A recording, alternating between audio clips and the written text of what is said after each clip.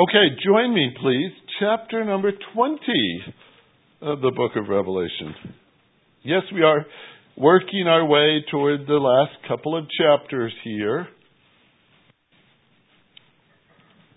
These things that we start to see today are things that are being brought to an end. I want you to get a picture of what we're about to see in chapter 20 here.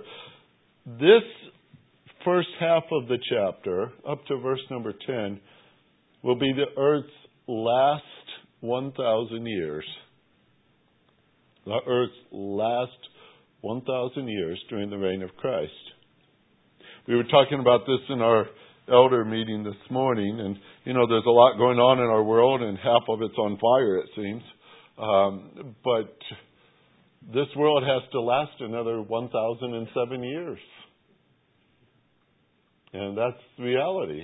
And chapter 20 tells you about the last 1,000 years. And we're going to look at that here today. And then we go into the second part of the chapter, which I'm going to break it in half. Somebody told me slow down, so I'm going to slow down that much at least. The second half from verse 11 to 15, not exactly half, but sort of, talking about the last judgment called the Great White Throne Judgment. And folks, it's not a section that is in any way encouraging for the world around us, but it has to be preached. And I hope that as we spend time looking at that, it might just captivate our attention and our souls. And I'm going to give a whole message just to those last 4 or 5 verses, because they are stunning when you stop and see what's happening there. In case you haven't noticed, chapter 19 and 20, they're not real happy themes. We were kind of hoping when we got to this that when Pastor said good news is coming, that you'd be, whoa, this is going to be great. It's all, lemonade and warm sunshine and happy feelings and all this stuff. And I don't know about you, but maybe you were surprised with chapter 19 and the second coming of Christ. And it wasn't all happy stuff, was it? It was really hard stuff. And do you know what? Scripture is consistent on that. All the way from the first time they started mentioning the coming of Christ, when He comes in judgment, He meant it. And we say, well, where's the happy stuff in that? Well, this book was written to the church to tell us what the Lord is going to do, and it's necessary that He do that because He's promised that. And so it wasn't about our happiness. It was the reality that our Savior is coming. And it's a good thing to know Him. It's a good thing to know Him in light of what those will experience who don't. So we're into chapter 20, and we're going to talk about the millennial reign of Christ. And there might be some surprising things in here for you as well as we go through it. But follow with me as I read the first 10 verses here of Revelation 20. Then I saw an angel coming down from heaven, holding the key of the abyss and a great chain in his hand. And he laid hold of the dragon, the serpent of old, who is the devil and Satan, and bound him for 1,000 years. And he threw him into the abyss, and shut it, and sealed it over him, so that he would not deceive the nations any longer, until the 1,000 years were completed. And after these things he must be released for a short time. Then I saw thrones, and they sat on them, and judgment was given to them. And I saw the souls of those who had been beheaded because of the testimony of Jesus and because of the word of God, and those who had not worshipped the beast or his image, and had not received the mark on their forehead or on their hand, and they came to life and reigned with Christ for 1,000 years. The rest of the dead did not come to life until the 1,000 years were completed. This is the first resurrection. Blessed and holy is the one who has a part in the first resurrection. Over these, the second death has no power, but they will be priests of God and of Christ, and will reign with Him for 1,000 years. Then, verse 7, when the 1,000 years are completed, Satan will be released from prison. He will come out to deceive the nations which are in the 4 corners of the earth, Gog and Magog, to gather them together for the war. The number of them is like the sands of the seashore. They came up on a broad plain of the earth and surrounded the camp of the saints in the beloved city, and fire came down from heaven and devoured them. And the devil who deceived them was thrown into the lake of fire and brimstone, where the beast and the false prophets are also, and they will be tormented day and night forever and ever. Wow. That's a lot of material to cover. You ready? Seatbelts on? This is going to be quite a ride. Heavenly Father, help us today as we look at these words to get an understanding, but most of all, to get a view of you, to know you better, to trust you more. Do your work in our lives, for this is a time when we are built up in Christ and we are ready for that. We pray especially help us to understand today in Jesus' name. Amen. Okay, first part of this, the earth's last 1,000 years is set before you. Contrary to what the political and ecological world wants you to believe, the earth still has 1,007 years to go. Now, the worst years are still before it. We've been looking at that, haven't we? Chapters number 4, 5, 6, 7, 8, 9, it just got worse and worse and worse. Those years are yet before it. Think of a time, imagine this, where all the vegetation, the trees, the plants, they're all gone. Imagine a time when the seas and the fresh water are destroyed and of no value to you. Imagine when all these things will take place and you've got the tribulation period when it reaches toward the end of that. And yet, it will survive 1,000 years after that. Isn't that important to know? We sometimes panic when we read the newspapers. Don't use the newspapers as your commentary on what God is doing. God's Word tells you what God is doing. Too many times we interpret the times, we even interpret His Word by what we read in the paper. The Lord still has plans, and they're going to be fulfilled, by the way, to the very hour and minute and second that He says. That's how confident I am with Him fulfilling His Word. Every bit of it will be fulfilled. And so I'm very careful in what I'm presenting to you today in the book of Revelation. I tell you over and over, I'm doing it from a literal perspective, and I'm trying to stay that course all the way through. I just let the words speak for themselves. I don't want to embellish them. I don't want to use allegory. I don't want to use symbolism. I don't want to use a non-literal approach in any way to govern the text. And when I get to chapter 20, it's no different. If I've done it for 19 chapters, shouldn't I do it the rest of the way? You're okay with that? That's what I'm going to do. So as I approach this chapter, it's very important that we stay literal in our interpretation. There are many who see chapter 20 as something other than literal. It has dominated theological thinking for a long time that chapter 20 is not to be taken literal. Some say that it's about the millennial and we're living in it right now.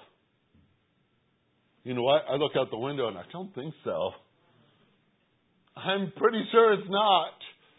You want to test that? Go grab the first snake. Okay. Not like that, whatever's living up there, right? We had a story about that this past week. There was something in there, but now they're all going to move. Don't move, Kim. It's okay. There's something up there, but we don't know what it is. If there's no decorations for Christmas, you know why. There's something up there. Some say that Jesus is right now on this throne of the millennial period. Right now, He's already ruling in the millennial kingdom in a figurative way, in a spiritual way. Some believe the millennial is over already. You missed it. You missed the rapture, you missed the tribulation, and you've even missed the millennial reign of Christ. I don't know what's after that. that's still here on this earth. It doesn't make sense to me theologically to say, oh, it's all over now. Then this book, you might as well close it. It's finished. Well, there are a lot of non-literal positions here. But if I've been consistent this far, I've got to stay that way. And I believe chapter 20 is to be taken literally. He starts in the New American Standard Version with the word then. Or, if you have a King James, it says and. Doesn't that imply that you're adding to what you just said? Yes. I think so. I think of almost chapter 20 like one of the little children trying to tell you about their day. You know how they talk and they don't stop and there's a lot of ands and it just keeps going and they speak in a very high voice and very excited voice and you get a ton of material and then you got to figure out how to put it all together. John is writing, he says, and you could hear it.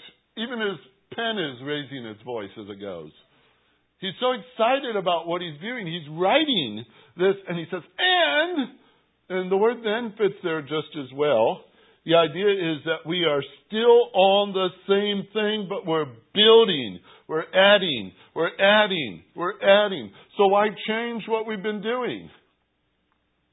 If everything else has been taken that way, let's keep going. Then, he says, so he's tying it to something, right? He's tying it to something. Chapter 19, we talked about his second coming. The second coming of Christ. Where he captures and he punishes the Antichrist and the false prophet. We thought that was good news. We saw the destruction of the armies at the Battle of Armageddon. We saw that last week in chapter 19. Not a pretty picture at all, but we did see that. And John says, and he's not done yet with what's going to happen with the second coming of Christ. So we carry it right into verse number 1 of chapter 20. He has to tell you about Satan's arrest. That's what I'm going to call it for now. Verse number 1, then I saw an angel coming down from heaven, holding the key of the abyss. You might have the word bottomless pit there. What does that tell you? It's a pit that's what? Bottomless. That sounds easy, doesn't it? Can you imagine it? That's kind of tough. It's abyss. It's, from all the indications here, it's on the earth. We saw it in previous chapters. This abyss is mentioned. Matter of fact, Revelation talks of it 7 times. 7 different times it brings up this place. And it always speaks of it not as a symbolic thing, but as a real thing. And it talks about it being here on this earth. I'm not looking for it. I don't want to find it. All right? I don't know if you ever will. It makes you wonder where it might be. I'm not going to go there. But there's a lot of references. 7 times over, the book of Revelation mentions it. And this one, I know that every time it's mentioned, nothing good comes out of that thing.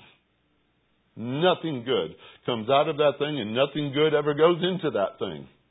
You will remember in Luke chapter 8, one of the other references to it, that the demons were pleading with Jesus not to throw them into that pit. He gave them the other option. Remember the pigs? Satan is going to be punished in the bottomless pit. It says that an angel came down with the key to the abyss and a great chain in his hand. And he ties up, as we keep going with this thing, lays hold of the dragon, the serpent of old, who is the devil, and Satan, just so you know it's the same guy, and bound him for 1,000 years. Imagine this now, just for a minute. Here's an angel tying up an angel. Sometimes people think that Satan is the counterpart of God somehow, that as God is all-powerful, Satan's all-powerful. That's impossible, because only one person can be all-powerful. And some people say that Satan is omnipresent. He could be anywhere at all, just like God is omnipresent. And that's not true. If he's tied up in a pit for 1,000 years, he can't be anywhere else, can he? No, he's an angel. And some angel ties him up. A strong one. But he ties him up. Binds him in a chain. He can't get out. He's held in a bottomless pit for 1,000 years. He can't get out. That's important to see. He is not God, folks. Greater is He that is in you than he that is in the world. So he's thrown into this pit. Now, it mentions something interesting and brings us up while we're at it in verse number 2.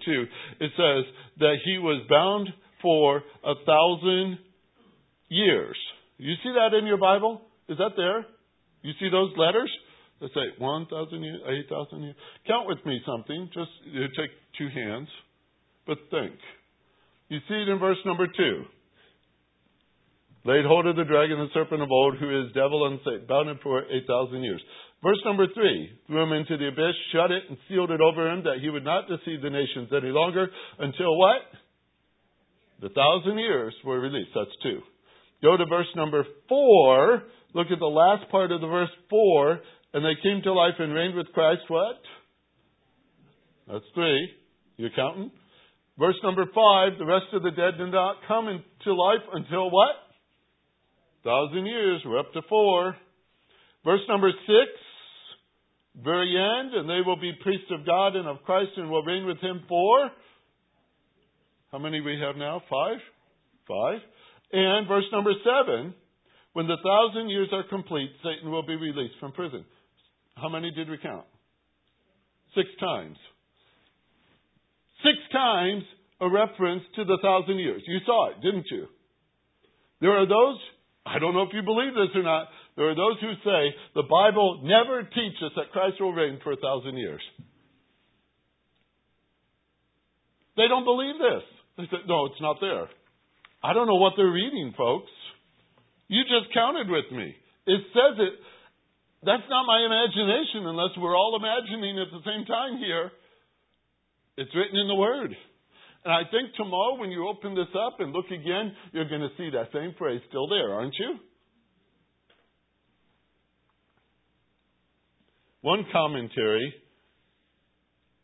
said this is exactly what we've done. We have used our imaginary 1,000 years, and we've used a figurative tribulation for all this study. He called it imaginative. Literally, he said that in his commentary, that we are just imagining something. Just let me say this.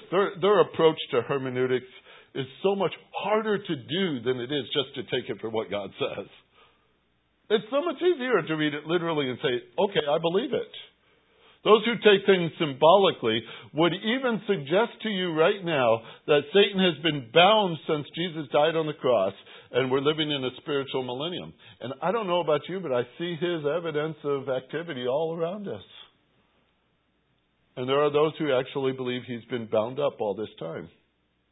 Wouldn't it be nice to think that Satan isn't causing problems in our world today? That would be great to believe. If that's so, then Peter was mistaken. Because Peter wrote, some 30 years after the death of Christ, that Satan is like a lion that roams about and roars and seeking somebody to devour. Peter must have been wrong if Satan was already tied up. I think you folks know better. What a day it will be when Satan is bound and held for 1,000 years in the abyss. What a day it will be. What a relief to this world to have him bound. It says in verse 2, and he laid hold of the dragon, the serpent of old, who is the devil and Satan, and bound him for 1,000 years. Threw him into the abyss, shut it, and sealed it over him, so that he would not deceive the nations any longer until, now we're sad with that word, until the 1,000 years were completed After these things, he must be released for a short time. John has something else remarkable to say. We're going to come back to this in just a minute. But here's another thing. He's like I said, he's got a lot to tell you. And so he just told you that, and then he said, then, and he starts in verse number 4. Again, I saw thrones, and they sat on them, and judgment was given to them, he says. Now, here are a couple of pronouns without antecedents in the verse before them to help us. Who are they? What is this when it says them? Now, it won't take us long to track this because you know how a pronoun works, right? You have a pronoun, grammatically you just back up to the previous sentence or just keep backing up until somewhere in the context it tells you who they're talking about, right? That's how a pronoun works. So we can do this. Let's try it. Let's find out who they and them are in verse number 4. Let's start backing up. We're looking for a group, obviously, because if it's they and them, it's more than one person. So it's a group, at least. So in verses 1 through 3 of chapter 20, is there any they there other than an angel and Satan? And we're not going to put them on a throne, are we? No. Matter of fact, we know Satan's not one of them. They cannot be chapter 19, verse 21. There's a group. The rest were killed with the sword which came out of his mouth as he sat on the horse, and all the birds of the were filled with their flesh. It's not them. They're killed, right? So it's not them. And I don't think it's the birds either, folks. There's a group there too. It's not the birds that get the throne.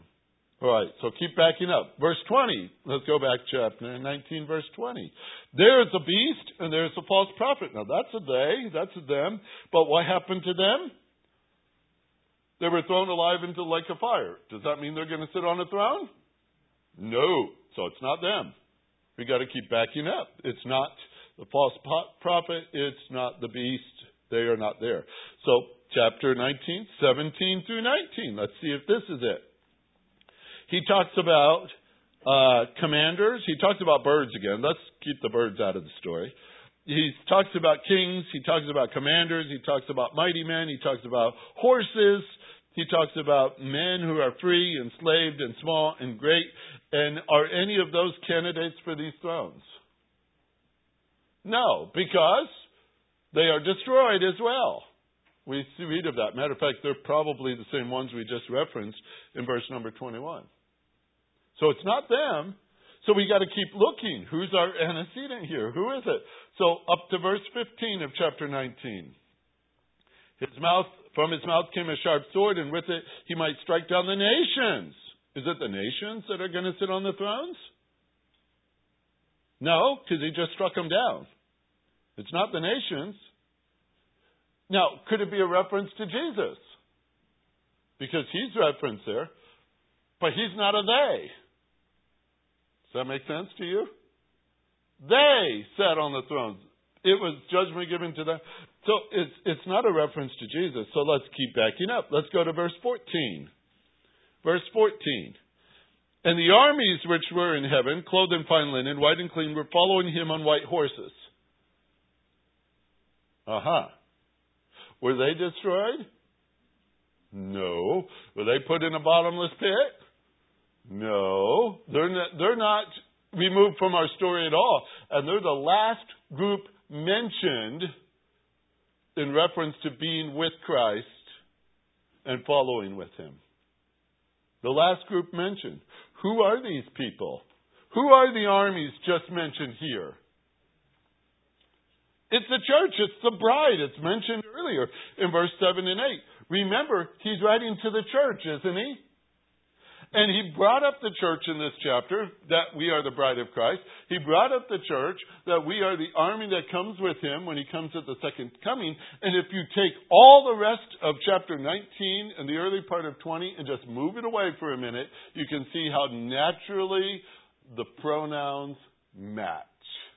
Because they not only have come down with him, and they followed after him, but now he then sets them up on thrones, and judgment is given to them. It's a natural progression. Even grammatically, it's the right thing to do to match all these up. This is the church. I'm going to show you why I think that, especially in just a few minutes. But take the battle scenes out for a minute. You have the bride. You have the award ceremony, because she's wearing the gown made up of the righteous acts of the saints. You have the marriage of the Lamb. You have the second coming of Christ. And now you have thrones. That's what he's been telling the church. And in verse number 4, then I saw thrones. Chapter 20, verse 4. I saw thrones. And they sat on them, and judgment was given to them. How do I know that's not the tribulational saints? Well, they're not resurrected quite yet. It's at the end of the verse. Another then or and then the tribulational saints are resurrected. The thrones are already set up before that. It appears that's the case. So I think it's the church. Do you know why? Because 1 Corinthians chapter 6 tells us, as believers, we're going to rule. Did you know that? We're going to be given roles of judgment. He said in 1 Corinthians 6 verse 2, do you not know that the saints will judge the world? And if the world shall be judged by you, are you unworthy to judge the smallest matters? Now, the judgment, I believe, if we studied it through and had the time, we're talking about an administrative type of judgment. We're not talking about dealing with sin and eternal destiny. We're talking about overseeing affairs and even overseeing angels. Does that surprise you? There's other verses I can take you to. Man is supposed to be promoted above the angel. What is the angel designed for? To serve the saints, right? Hebrews. Go find it in the book of Hebrews. Are they not ministering spirits sent to render service to the saints? There will come a time when the church will rule. We'll sit on the thrones. And it makes perfect sense, folks. If Jesus is there and he's ruling during the millennial period, does his church come with him? Yes. Because that's his promise, right? Where I am, there you will also be. And if we're there with him, his bride, we will reign with him. And isn't that the promise of Scripture? There it is. I think it makes sense to assume that they and them were speaking of the church. Then, verse 4 adds, I saw the souls of those who have been beheaded because of their testimony of Jesus and because of the word of God, and those who had not worshipped the beast in his image, didn't receive the mark on their forehead or on their hand. They came to life and reigned with Christ for 1,000 years. The resurrection of tribulational saints. Fact. Ready? They were already in heaven, weren't they? Remember? As we've been working through this book, chapter 6, verse 11, they were given robes, every one of them, white robes. It said that they would have rest for a little season until their fellow servants also and their brethren, that they should be killed as that they were, should be fulfilled. In chapter 7, verse 9, and I beheld a great multitude which no man could count, of all nations and kindreds and peoples and tongues, and they stood before the Lord, before the Lamb, clothed in white robes and palms in their hands. In chapter 7:14, their identity is given to us because John says, or the angel says to John, these are those who came out of the great tribulation and have washed their robes and made them white in the blood of the Lamb. In chapter 15, verse 2, I saw, as it were, a sea of glass mingled with fire, and them who have gotten the victory over the beast, and over his image, and over his mark, and over the number of his name, standing on the sea of glass, having the harps of God. What we have seen over and over and over again is references to tribulational saints being in heaven. They were martyred. And we know that's true. We know that's true. Because what do we believe? To be absent from the body is to be present with the Lord. Isn't that true? Yes. These folks knew it too. We're not talking about them in heaven with physical bodies, but they were there. And it matches, not so uncommon in our thinking. We believe that Jesus Christ, when He comes in the rapture, is coming for the church. And the church bodies will be raised up. And the living bodies will be changed. And we shall enter into the presence of the Lord that way, right? When do the tribulational saints get resurrected? Right here in chapter 20, verse 4. It's a separate resurrection than ours. They are resurrected after the tribulation. That makes a lot of sense, by the way. After the tribulation, but before the millennial period actually begins. But it is meant to be distinct from the church. Understand that. Tribulational saints are not the church age believers. They're a different group. They're going to have their honors too. Now, I also think, and this is another study for another time, but this is about the time of the resurrection of the bodies of Old Testament saints too. Sometime they have to be resurrected because, according to the promise, they have to be alive and present in the millennial period. God made them a promise. And it's been carried all the way from Abraham and on beyond him that God said, I will bring these people into this land and they will have their Messiah rule over them. And they will enjoy His reign. And they will enjoy this land as I promised it to them. That's a summary of all these things. But that's not the church. That's not the rapture of the church. That's the Old Testament saints coming to life to live here on this planet again. You want to start blowing circuits in your mind? This is great. If you go to Ezekiel, for example, chapter 34, verse 23. I will set up over them one shepherd, and he shall feed them. He is my servant David. He shall feed them, and he shall be their shepherd. And it says again in chapter 34, verse 24, Ezekiel, and I, the Lord, will be their God, and my servant David, a prince among them. I, the Lord, have spoken it. And if you're not convinced, chapter 37 says it all again of Ezekiel. What is that saying to you? God says, I have made a promise to these folks. I have made a promise to these, and they will stand on this planet, the land I give it to them. David himself will sit in Jerusalem and rule over his people, Israel, under my authority. Wait till the newspapers get a hold of that. Imagine King David on the throne again. Whew, that's going to be cool. You're going to be here to watch it. Matter of fact, Daniel was told to expect it. Daniel chapter 12, those three verses, 1, 2, and 3. Daniel was told, at that time Michael shall stand up, the great prince which standeth for the children of thy people, and there shall be a time of trouble such as never been seen since that time. And at that time the people shall be delivered, every one of them that's found written in this book.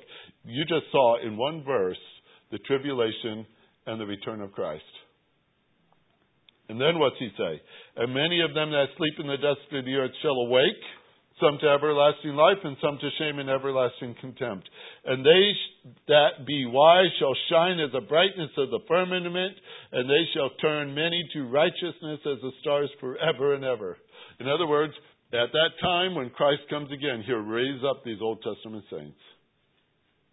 And they will be there. And they will shine as it says, the brightness of the firmament. They will turn people to righteousness. But as for you, Daniel, just go your way to the end. Enter into your rest. You will rise again for your allotted portion at the end of the age. The promise is there. I think it's going to fit into this time, somewhere around verse number 4 that we're looking at here. There's a resurrection happening here.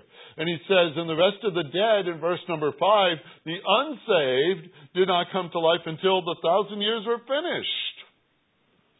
This is the first resurrection. We're going to address that next week, of course. That's the last half of the book. But the paragraph ends with a very fascinating, simple statement. Either you have life in Christ or you don't. Either you have life in Christ or you don't. Blessed and holy is the one who has a part in the first resurrection. Over these, the second death has no power. They will be priests of God and of Christ, and they will reign with him for 1,000 years. Isn't that beautiful? What is this second death? It's appointed unto man once to die. Isn't that true? Of course it is. Scripture said so. It's appointed unto man once to die. To die twice is horrific. Because you're talking about the second death. It's an eternal death. That's where you're ushered into the lake of fire forever. He's going to talk about that in the next verses to follow. You don't want to be in the second death. You don't want to be there. And you won't be there if you know Jesus Christ as your Savior. Understand that? You're in one or the other. You're in the resurrection to life or the resurrection to death. You're in one or the other. There's no middle ground. There's no place to hide. I'll prove that to you next week. There's no place to hide. You have to know Christ. I hope you do. I hope you do. D.L. Moody said he made the biggest mistake of his life one day. He was preaching on a Sunday night. And he was talking about Jesus Christ and the need to know Him as your Savior. D.L. Moody said, I want you to go home and think about it for a week. And then come back next Sunday and tell me what you thought about receiving Christ as your Savior. He says, as he was closing the service, he can hear the fire alarms going off in the city of Chicago. And that church was not there the next week. And many of those people were not there the next week. The city had burnt to the ground. And he says, I will never give them opportunity for delay. Folks, we don't know what this afternoon will bring, do we? You need to know Christ as your Savior right now. There is no alternative for life apart from Him. You understand? There is no life but through Christ. And if you're going to stand with Him forever and live with Him forever, you need to know Him. Now, some people say, you're just scaring them into the kingdom. Yeah, I'm scared to death of missing it too. Aren't you? You wouldn't want that, and you wouldn't want that for anybody you know. Jesus Christ came to pay the penalty for our sins, and you got to see what the penalty is. It's eternal separation from Christ forever and ever. And I don't want you there. I don't want you there. I want you to know Jesus as your Savior. You could do that right now. Do you know that? Right where you're sitting, you could turn to the Lord and say, Lord Jesus, you died for me. And I receive this beautiful gift you have. The free gift of God is eternal life through Jesus Christ our Lord. I take the gift. I receive Christ. I'm going to believe Him. I'm going to live for Him. I know who He is. Do you understand? Do you understand? That's how important it is. So we don't know what tomorrow might bring. We don't know what today might bring. But we do know what forever brings if you know Christ as Savior. And that's the passage before you right here. Blessed are those. Listen to it again. Blessed are those. Blessed and holy is the one who is a part in the first resurrection. Over these, second death has no power. None. There will be priests of God and of Christ and will reign with Him for 1,000 years. That's beautiful. Final statement on Satan. Chapter 27 through 10. When the 1,000 years were completed, Satan will be released from prison. Why not leave him there? Would you? He's gone. Leave him there. Why let him come back?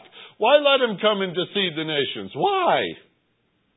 First of all, understand, he won't deceive you. As a believer in Christ, glorified body, he won't deceive you. There's no chance of that. He will not deceive any other saint, for that matter, because that's what I believe, that saints can't be deceived and led away from the Lord. But he will deceive the nations, it says. Look at the verses 7 through 10. He will deceive the nations. Every living folks in physical body, just like we are right now. People live in nations. People live in cities. There will be leaders of nations. There will be babies born during the millennial period.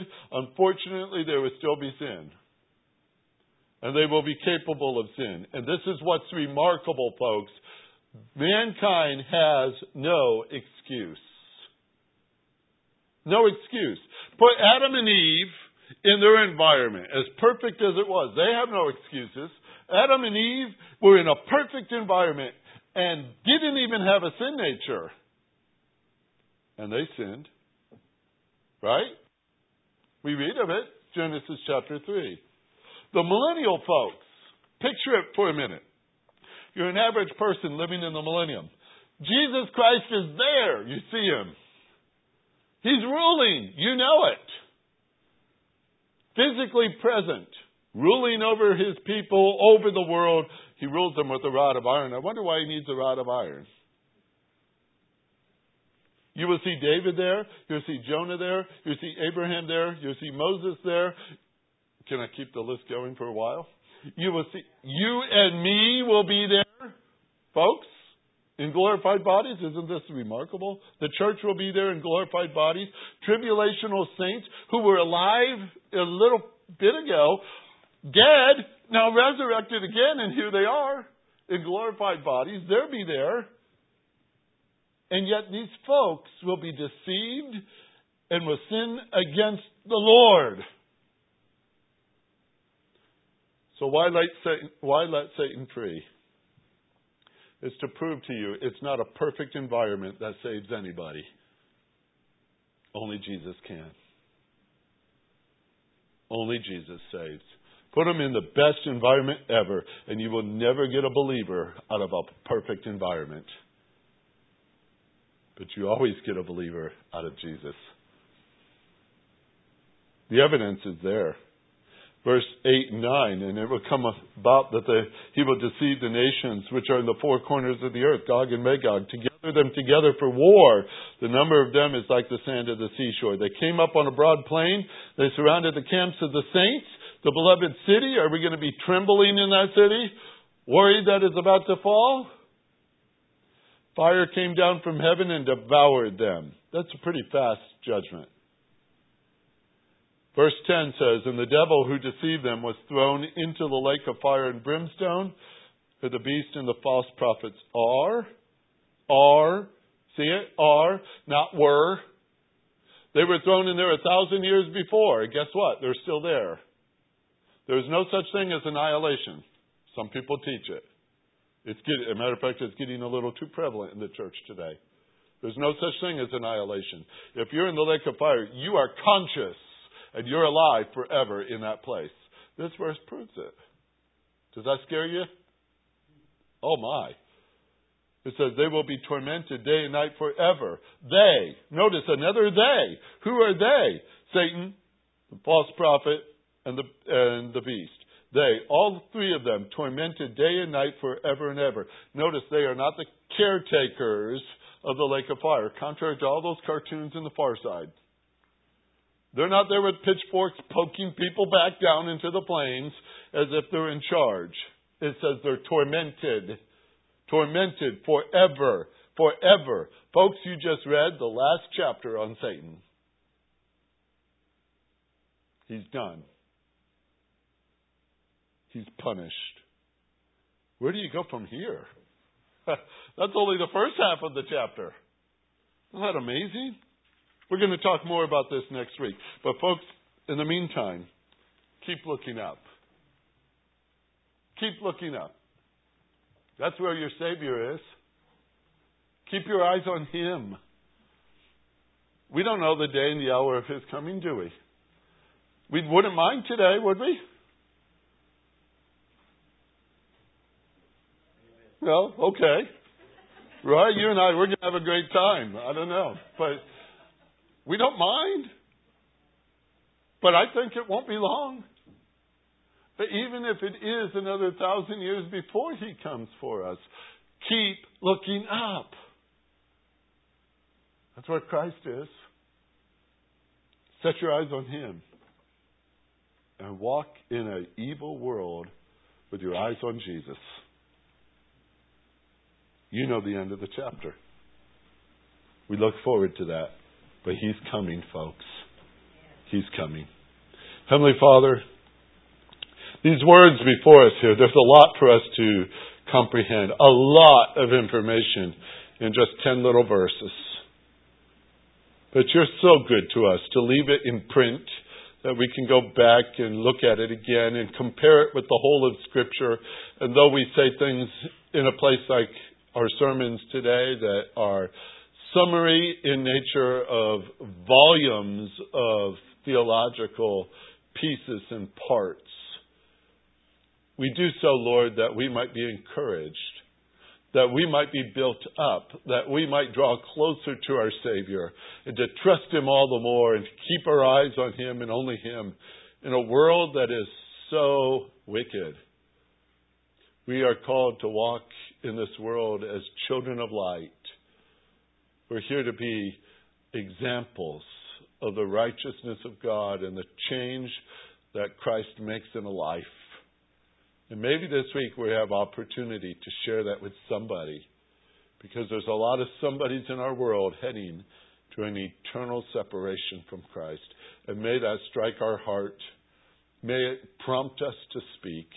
May it encourage us to walk with You. And may we have our eyes open and our mouths ready to share the gospel of Jesus Christ with somebody who needs to hear it. Lord, if there's somebody among us today who does not know Jesus, please draw their heart to Yourself. Only You can do this work. Only You can save. We just give the words. We ask that You put it in place and change a life forever. Even if there is one among us today, change her life, we pray. And thank You for those of us who know You, for the good news of knowing Jesus Christ as Savior. We praise You for that today. Rejoice in our Savior's name. In Jesus' name, amen.